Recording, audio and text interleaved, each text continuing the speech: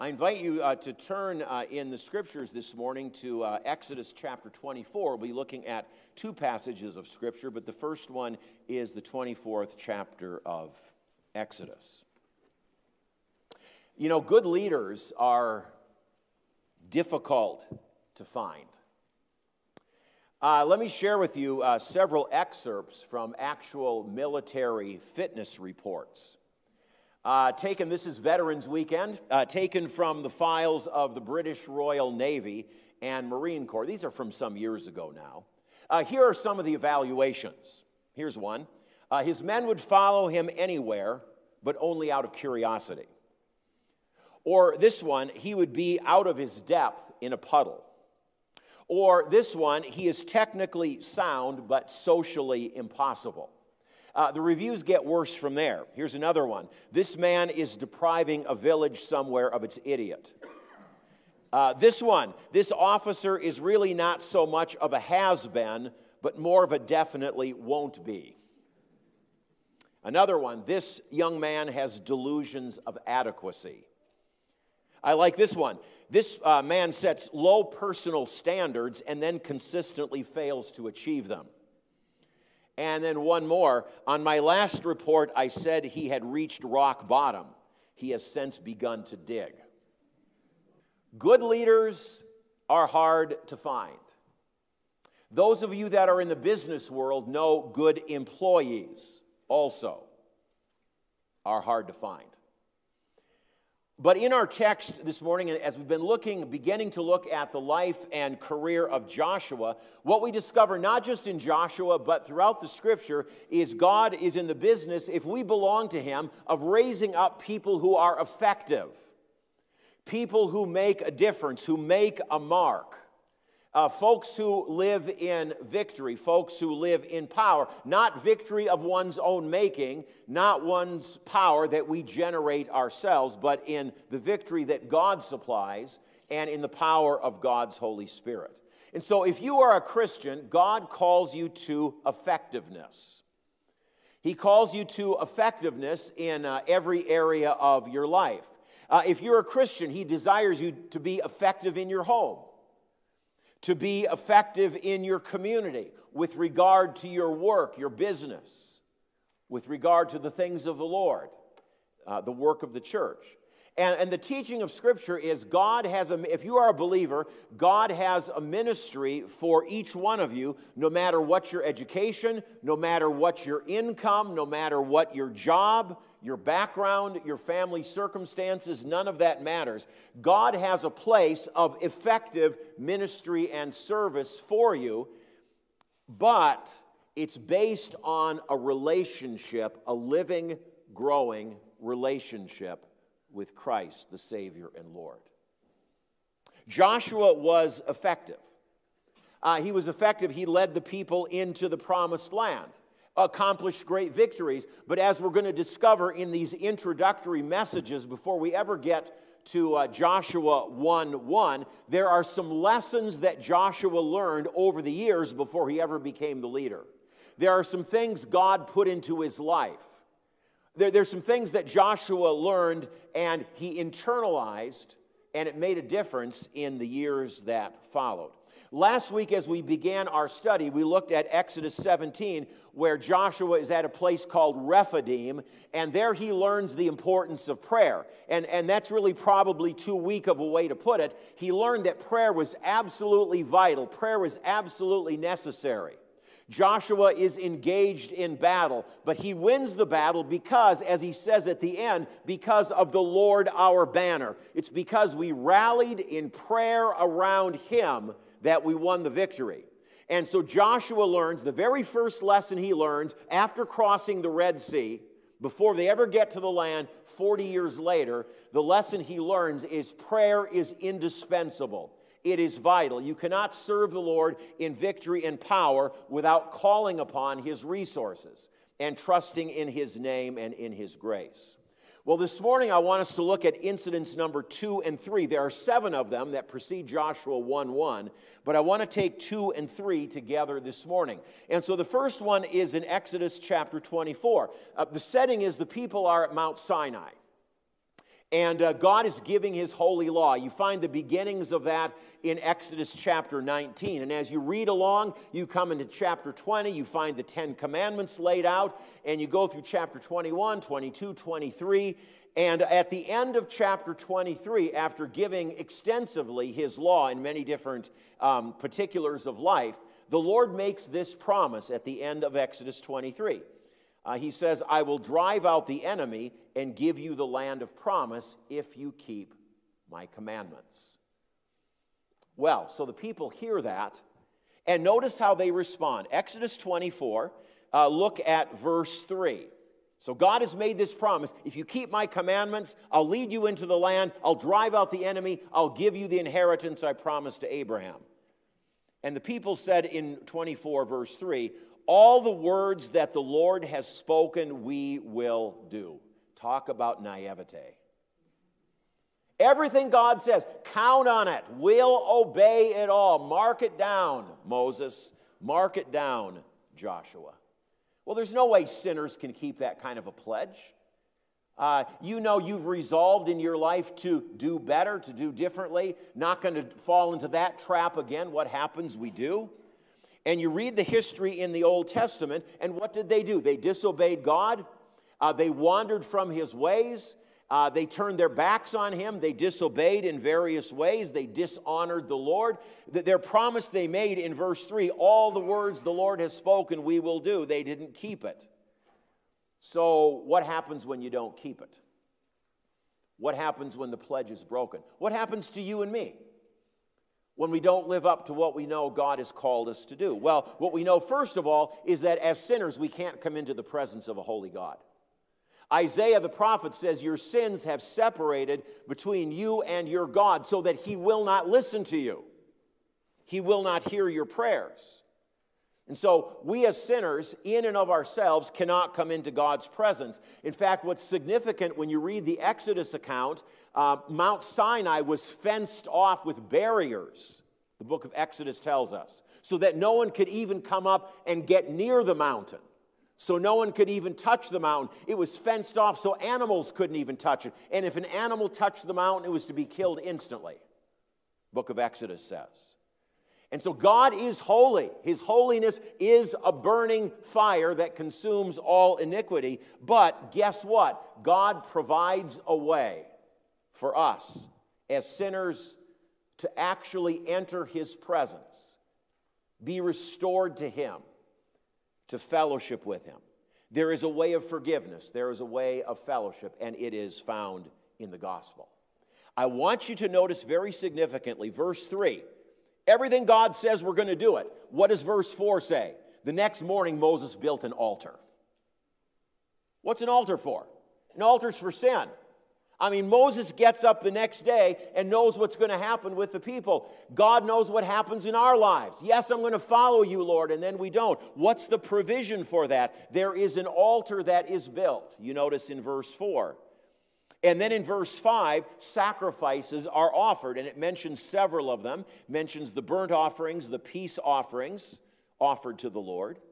And then after the sacrifices are offered, the blood is taken and the blood is applied. And you notice the blood was divided into two, the scripture says in verse 6. Moses took half of the blood and threw it against the altar, the Bible says.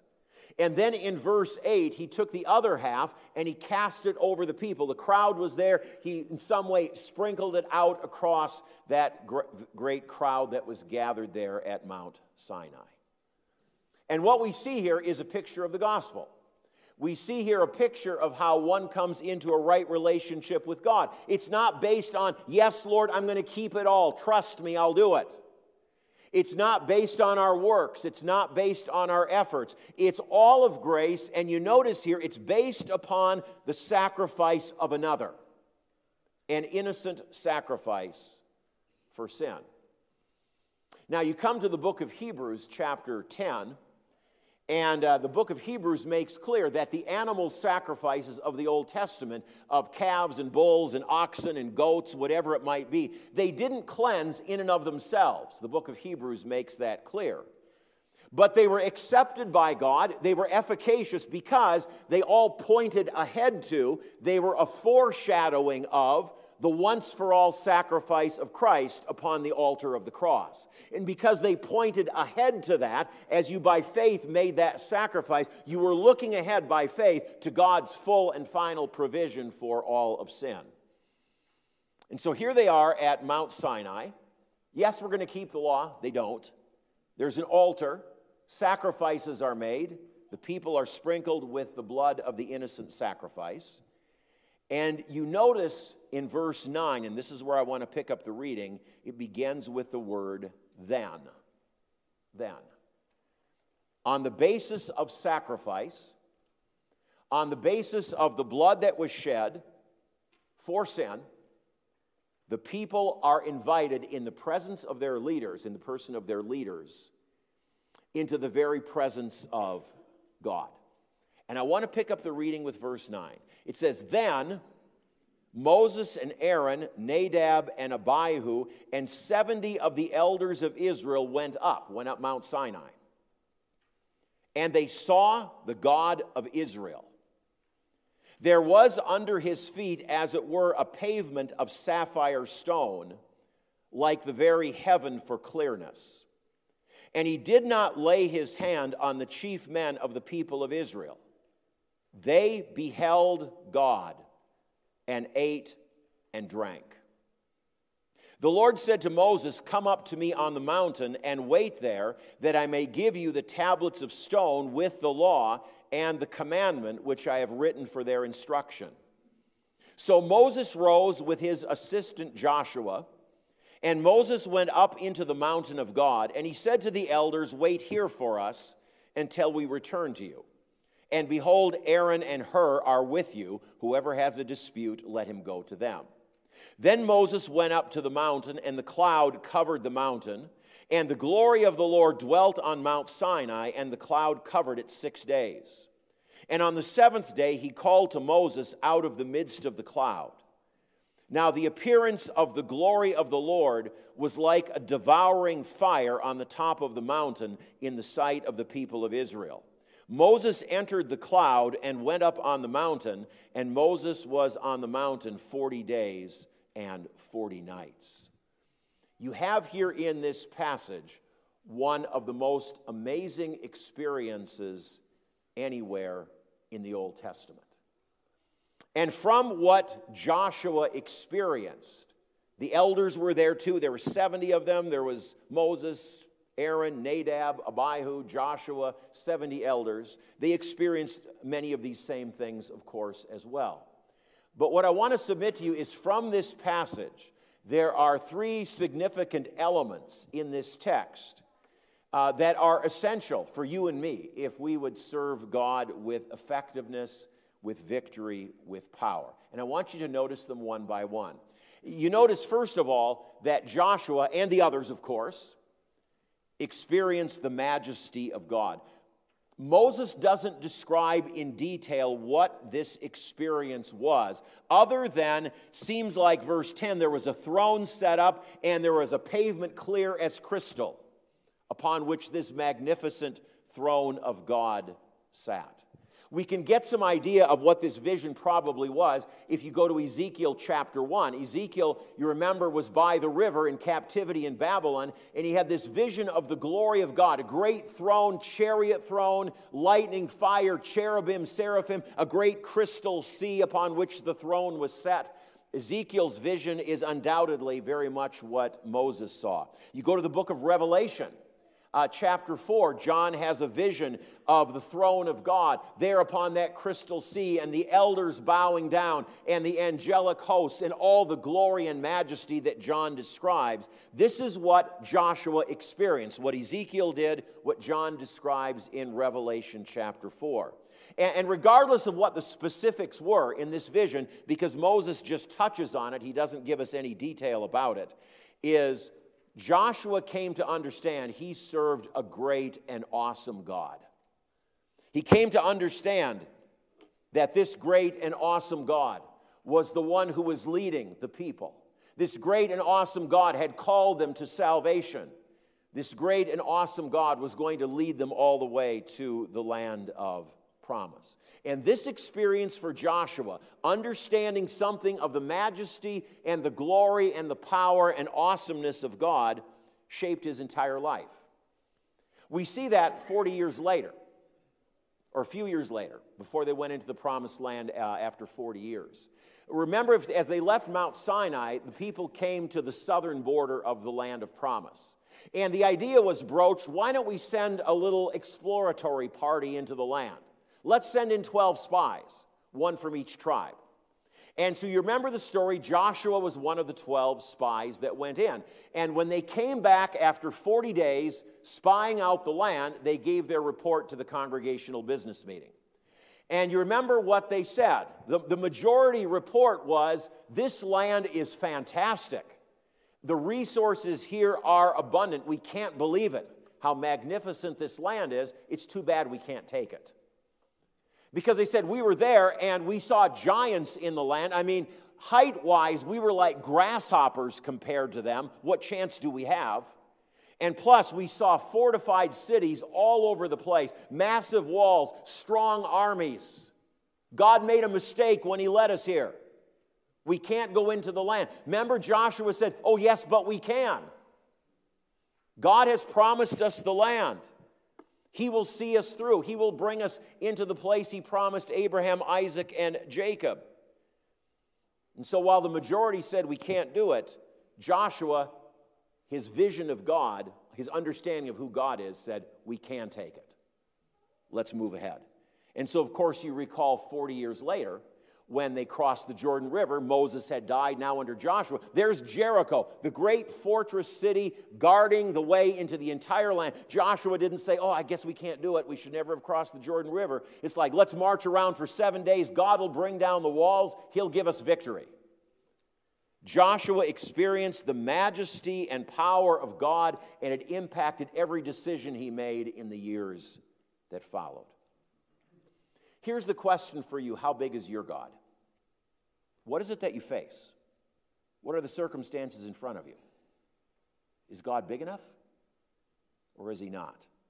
Robert Dick Wilson, old-time Presbyterian, great conservative Old Testament Bible scholar of 100 years ago. He taught at Princeton Seminary from 1900 to 1929. And of course, in those almost 30 years, he had a lot of students that went through his classes, went on into pastoral ministry, other things.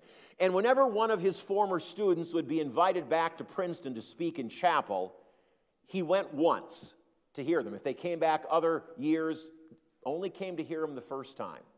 And here's what he said. As he would come back and slip into the back of Miller Chapel to hear one of his former students bring the message. He put it this way. He said, when my boys come back, I come to see if they are big Godders or little Godders. And then I know what their ministry will be like. Our vision of God makes all the difference. Think about the shepherd boy David.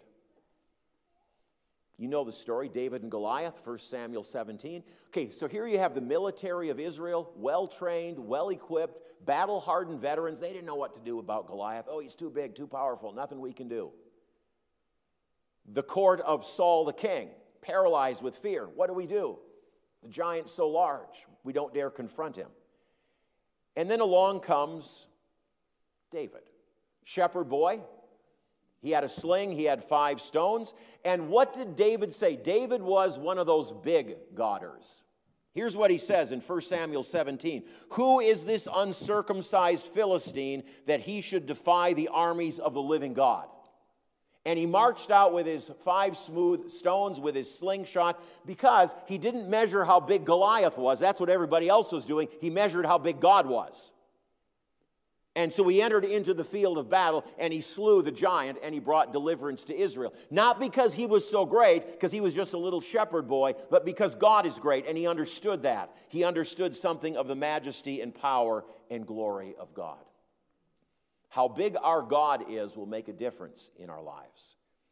Here's the second thing. Very interestingly, Joshua and the others enjoyed a meal with God in his presence. And so they had this awesome experience of this sapphire, crystal clear pavement, this massive glowing throne with lightning and the elders and angels and all the things that must have been part of this vision. And you notice what the scripture says. They were there, they saw it all, verse 11, but yet God did not lay his hand on any of them. How can you be in the presence of that kind of God and survive it? It's because of the sacrifice. It's because atonement was made. It's because blood was shed. It's because there was a way that was opened. And so here, after this massive experience, what did they do? They had a communion service there on the mountaintop.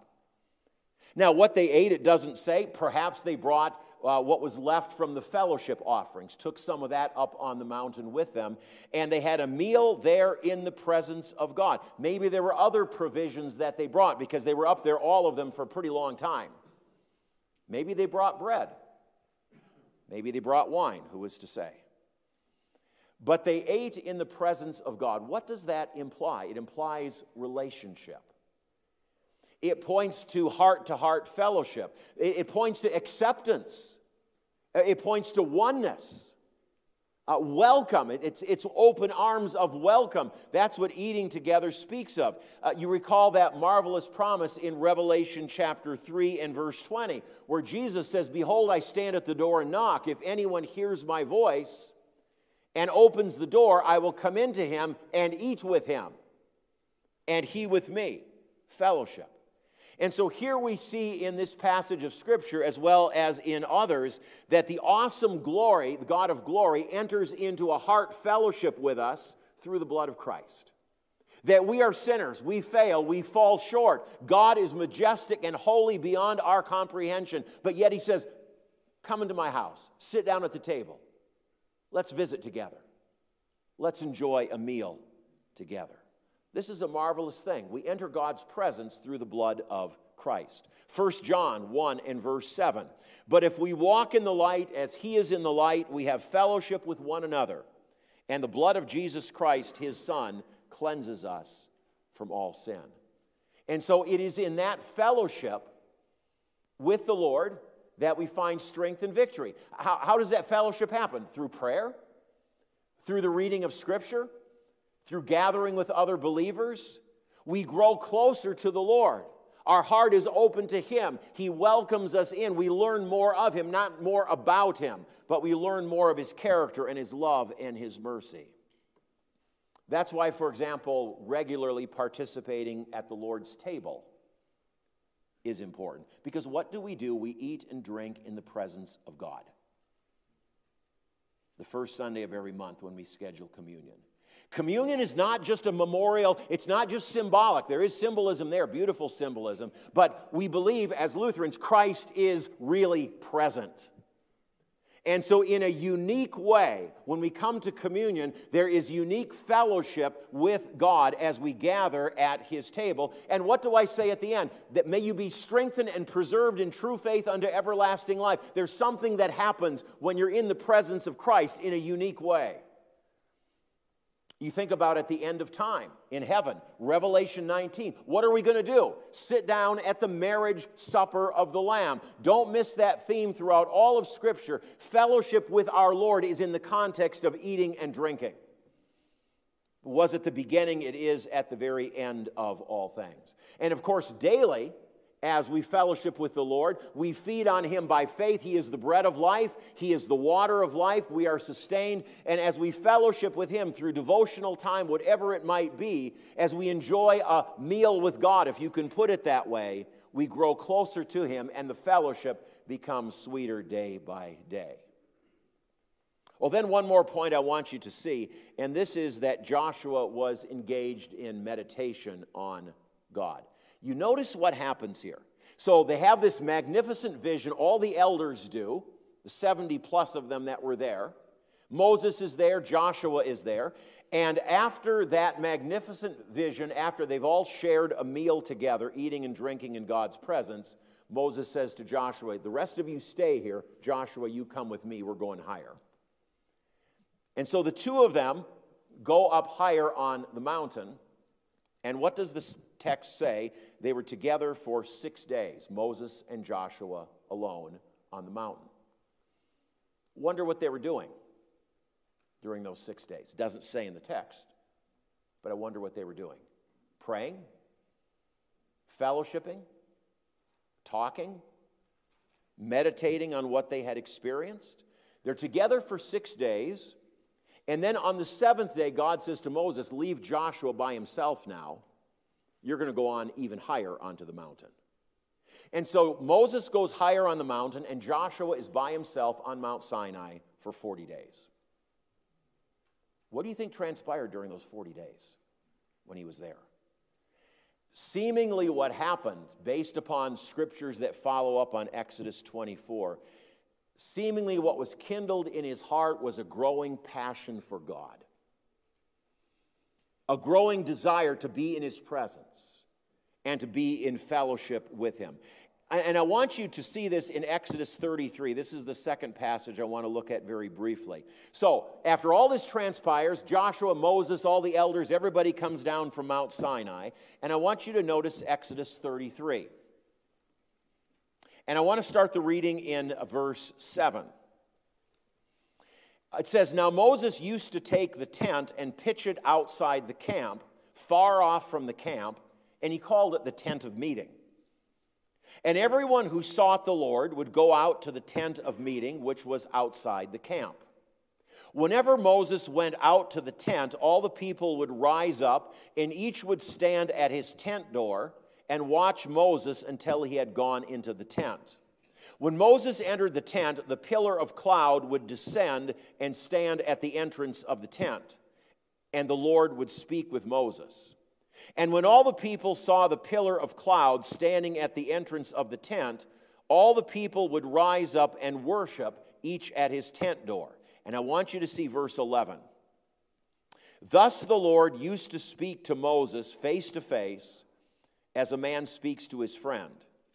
When Moses turned again into the camp, his assistant Joshua, the son of Nun, a young man, would not depart from the tent. That's significant. So the two of them would go out to the tent of meeting. The glory cloud would descend. And after a while, Moses would say, it's time for us to go back to the camp. And Joshua said, I'm not going back. Not now. Not yet. I can't pull myself away. Joshua was so overcome with the presence of God, spending time with God, that he reluctantly would leave the tent of meeting. It was a priority for him. Stories told of a seminar leader speaking to a group of business students. And he was speaking to them. His topic was on time management. So he gave his lecture on the topic of time management. And when he was done, he said to them, okay, time for a quiz. And he took out from under the table at the front of the room a wide-mouth glass jar, gallon jar. And so he set that on the table, and then he produced about a dozen fist-size rocks. And he took those rocks and he put them in carefully into the glass jar one by one until came up to the top of the jar, till you couldn't put any more inside. And he said to the class, is the jar full? And they all said, well, yes. And he said, really? And he reached under the table and took out a container of gravel. And he took the gravel and slowly poured it into that wide-mouthed jar. And as he poured it in, he'd shake it so the gravel worked its way down among those larger rocks that were there. And eventually the gravel got up to the top of the jar. And he said to the class, is the jar full? Well, by this time, the class was kind of on to him, and one of the students in the class said, well, I don't think so. Maybe not. He said, good. And so he took a small bucket of sand out from under the table, and he poured the sand into the jar, did the same thing, shook the jar, let the sand work down among the big rocks and the gravel, and it was up to the top, and he said, is the jar full? The class said, no. And he said, good.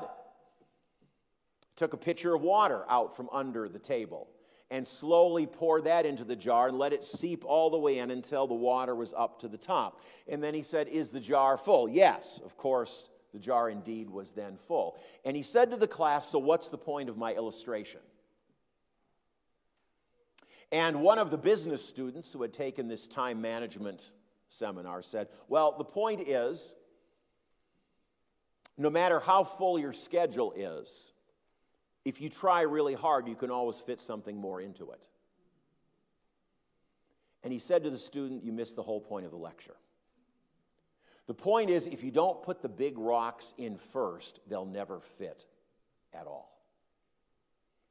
And the point, of course, had to do with time management, had to do with setting your priorities for the week, getting the important things, the big things done first. You understand the point for our text, I hope. What do we do with our lives? In the course of a week, we put gravel in the jar, we put sand in the jar, we put water in the jar. It's like, oh, but I got no room for the rocks now. We fill our lives with all kinds of other things. I'm too busy to pray. I got sand and gravel and water in here. I can't put the rock in. I have no time for devotional life. I can't serve in church. My schedule's all full. I got no time. There's no room. Well, I can't tithe my money either. I got no money left over. What we see in the life of Joshua is he put the rocks in the jar first. And because he put first things first, all the other things took their place. It's not that you never put sand in the jar or gravel or water or all the other things that are part of our lives, but you start with the big things. You prioritize your relationship with God. You put the large rocks in first and then fill in with everything else. And because that was Joshua's understanding, he was able to step out and live and serve with victory and power. He served a great and awesome God. He had a heart fellowship with that Creator and Redeemer, his Lord. There's a wonderful story from the life of Gladys Aylward. If you've never read her story, it's one of those tremendous mission stories you should read. She was a British missionary in China, single lady, in the years prior to World War II. And so the area where she served in, she worked with an orphanage. She worked with the China Inland Mission. And the area she worked in 1940, in the early years of World War II, the Japanese, who, as you may know, invaded China, had invaded the area where she had served for some years. And so here she is, 38 years old. She's alone. She's been wounded by a bullet in her back. And she has 100 orphans under her care. And so she knows she somehow has to reach free China, get out of the Japanese-dominated area. And so they headed into the mountains in an effort to cross over them and get to free China. Well, for about 12 days or so, she traveled with 100 orphans. They didn't have much food with them, limited supplies.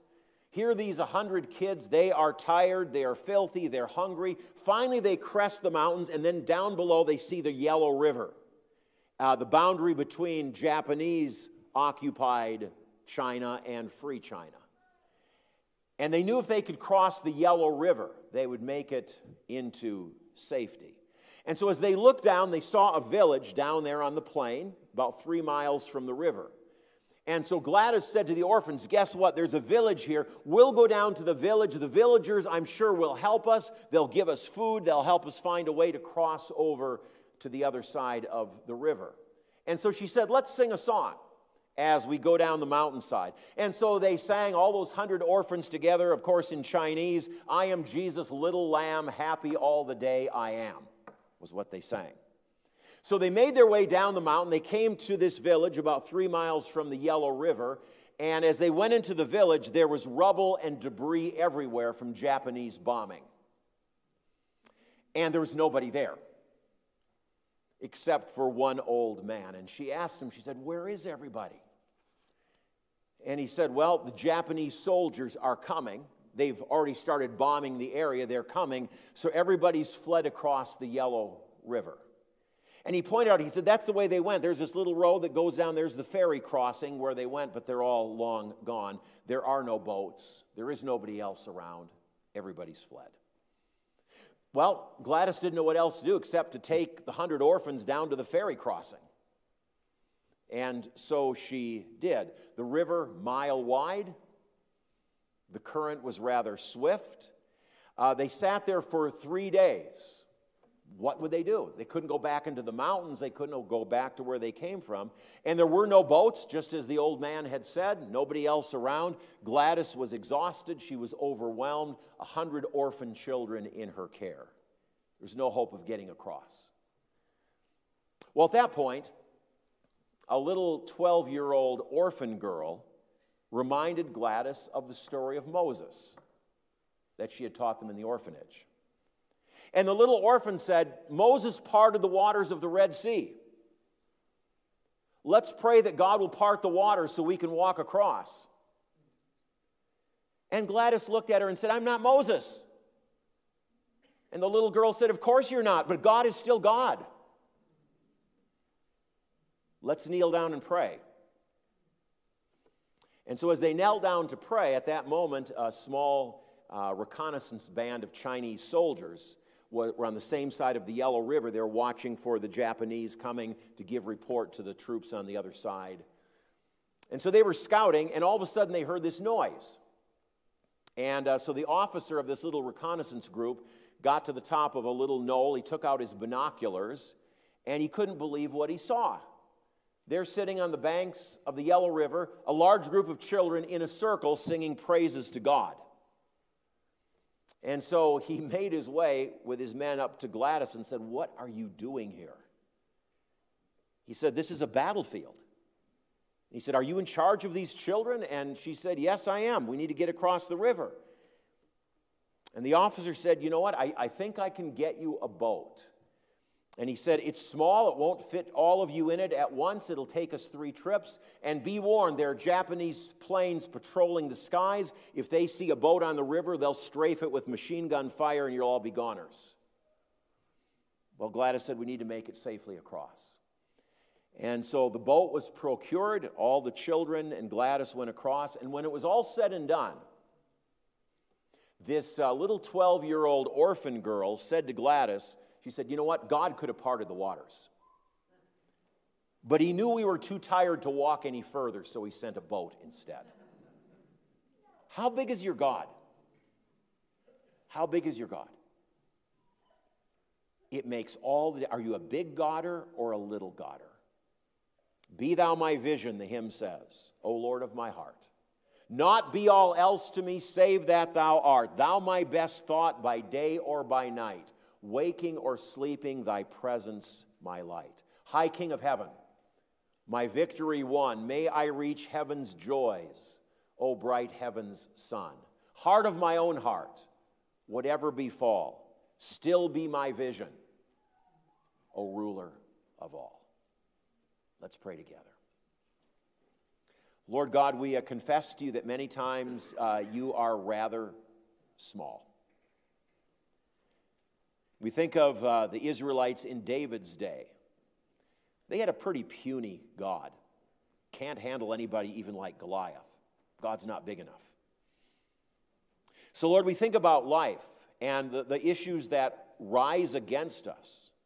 Sometimes very large ones, impossible ones.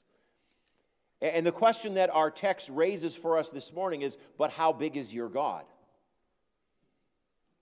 God can do anything, anything, anything. The little chorus says God can do anything but fail. And so, Lord, teach us what it is in life to fellowship with you so that we understand more of your heart, your power, your character, your will for us. The fact that you will never leave us or forsake us, that we can boldly say, the Lord is my helper. I will not fear what anybody shall do unto me. And so, Lord, give us that vision that sustained Joshua so that when he crossed the Jordan River and there was Jericho in front of him, God was bigger than Jericho. The walls came a-tumbling down, and Joshua and the people advanced from victory to victory. So, Lord, teach us what it is to know you, to love you, to serve you, to fellowship with you, to grow in relationship with you. And then, Lord, as we turn all things to you in prayer, to find you strong and powerful in all the circumstances of our lives. We ask these things for Jesus' sake. Amen.